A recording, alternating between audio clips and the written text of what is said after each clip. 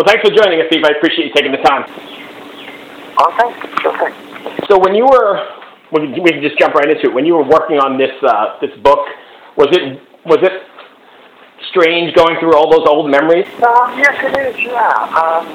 It's taken about 15 years to write this because I've been doing a lot of other things like music and book shows, sort of albums, and I got to the point where I was saying to my wife,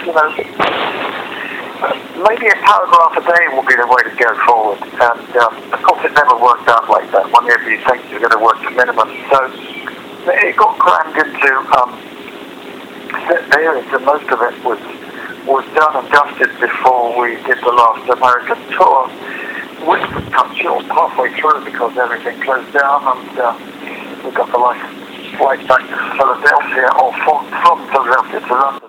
Right. But it's taken quite a long time, and going through those memories it's a major commitment doing that. Did you have did things come up that you had to run by your partners or people from your past, or was it just like a stream of consciousness kind of thing, or flowing? No. I did run ideas past my wife, Jo, and I didn't run anything by anyone else, although maybe one or two friends, got to read it, and they said, maybe you could change this, or maybe you could think more deeply about such and such. And so there was input from others, one or two whose opinion I value, and I wanted to make sure there were enough anecdotes in it as well, because the chronology is so tempting to talk about things chronologically, but then there are standout moments, and as many as I could remember that weren't just too musical, here's another gig, and wasn't that fantastic, etc. I didn't want to have a yawning audience, so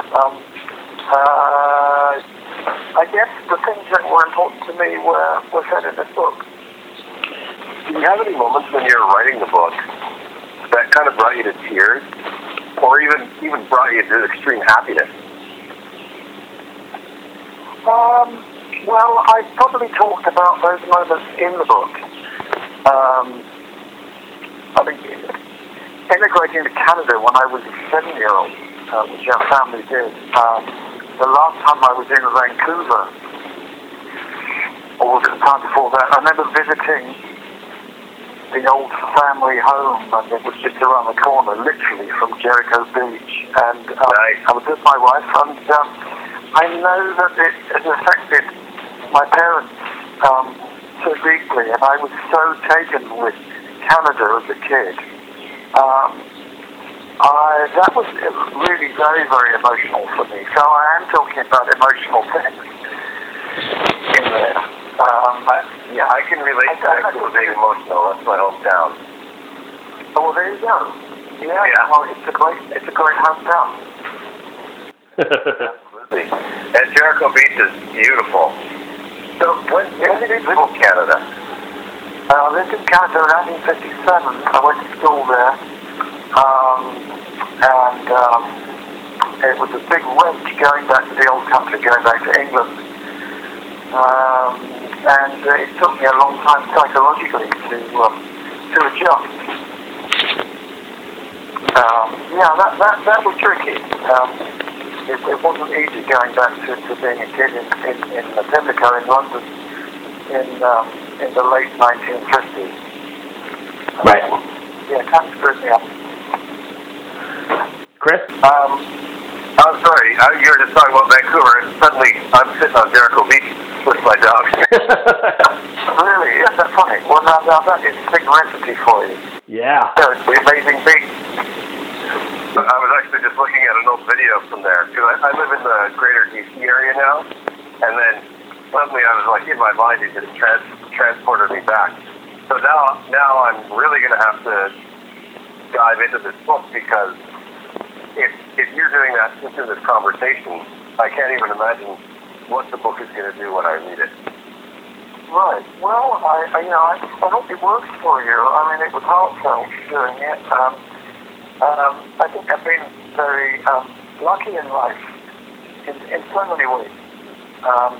But there are moments of great disgrace, and I like to think I've addressed those as well.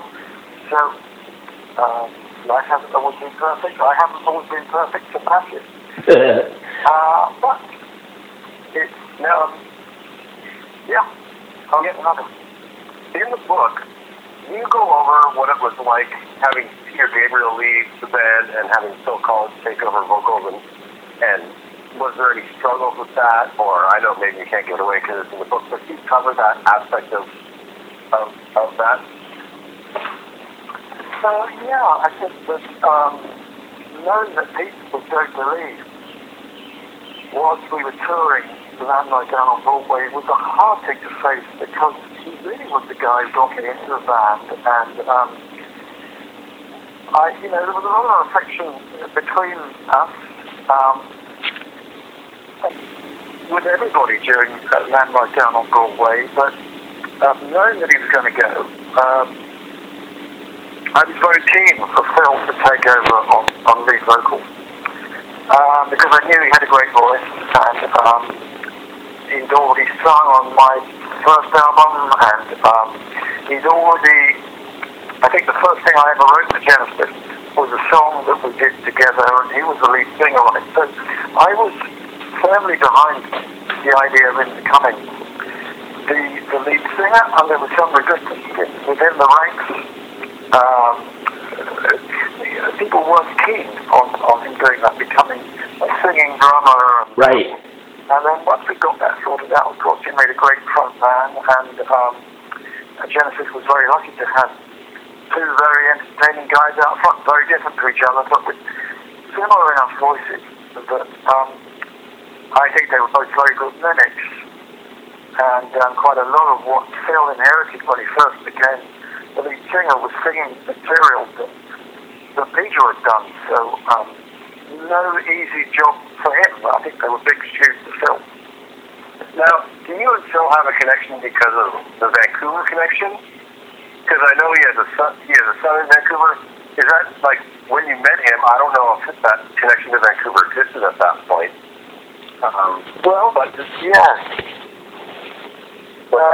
He re-met somebody who'd been an early childhood sweetheart of his, and I remember I was in Vancouver at the end of one tour with my first wife, and I spent a bit of time with him and his first wife, Andy, and she seemed very nice. We got on very well, and the Vancouver connection, of course, was so many years later. Being a 7-year-old and then being a 23-year-old in Vancouver it's very different. But right. I just wasn't sure if there was a connection there beforehand or if that came afterwards. Or well, it all seemed to have cropped up, and I think it was important for Phil. It was certainly important for me as a kid, and I love being there. I mean, it is wonderful. Yeah, so I have a quick question. Well, I know you've obviously been in this business for a really long time. Was it hard to determine which memories and which part of the history was going to make the book? Because I imagine you've got so much history. Yeah, there's a lot of history there. Memory is selective. Every now and again, something will get thrown up, and you think, that would have been nice to have included in the book. But it's fleeting impressions. Whereas there are certain things that present themselves time after time, and so those are memories that don't go away, milestones. So I've tried to include those. The book reflects a life. It holds up a mirror to life. It can't be the life itself. Memory has to select the most important things or the most moving things, the things that have characterized me, things that have been character forming. Right. And I've tried to be honest. I don't suggest anyone lives their life like me if they want to sound like me. I'm sure there's a shorter route to do it. I'm a self-taught musician. If anyone wants to learn to play serious classical guitar, I would say if you can face doing the lessons, then that's great. Right. For me personally, music was always a symbol of freedom. It wasn't something that I was forced to do as a kid. So I've been self-taught. Who knows? Things may have been quicker if I'd have been a trained musician, but then I think I probably wouldn't have written the things that I've written. I may not have gotten involved with Genesis. I grew up listening to blues and baroque and Paul Butterfield. I mean, you might think they're very different kinds of music, but it's player-based music. Right. Really has been a huge influence on me, but then I love singers as well. And if I could have sung like Roy Orbison or Richie Havens, my late great pal, perhaps there would be less guitar licks. Maybe the guitar playing might have been a tad more rudimentary, and the voice would have taken over. I do envy singers for that. But I'm pleased with the way life's worked out for me. I've been a cross between all sorts of things, lots of different kinds of music. Oh, yeah. Did you ever imagine you'd still be doing this so many years later? No, I did, but I funnily enough, when I was inducted into the Rock and Roll Hall of Fame with most of the other guys in Genesis, I gave a short speech, and I said I noticed that two great guitarists passed at the age of 94. One was Andre Segovia, and the other one was Les Paul. And of course, I'm still playing Les Paul's guitar. Right. Met Les Paul, didn't meet Andre Segovia, but saw him in concert once, and the fact that they were both gigging up to the last minute seems really an extraordinary thing. So if you're saying, did I think that at the age of 17 I'd still be doing it when I'd be 70? It's a whole different ballgame. You're just hoping to be able to make a noise for a living. Yeah. And then the idea of extending that throughout a lifetime, and here's me thinking, well, I want to be able to play live at least until I'm 94. Right. I had an uncle who lived until he was 108. Wow. I'm hoping to inherit some of those genes. On my mother's side, they're very long livers, and my mother's 90. And so I figure that maybe I'll still be doing rock and roll when I'm that age. That'd be something, wouldn't it? That'd be wonderful. Yeah. I would have outlived the audience, is that? Yeah, this old guy, I've heard he's okay. But I think he's still here. Chris, you got anything? I don't have any more questions for you, Steve. I really, really appreciate you sharing your stories with us today. And thank you. The only other thing I have is, where can people get the book? Where can people get the book? That's a very good question, isn't it? It's going to be out July 24th. I don't know if there's any bookstores that are open. I don't know where people can buy things. I don't know where people can buy records. I don't know where people can buy films. Or, I just anything get delivered to your door. Either that or I guess Amazon will probably do it. But, right.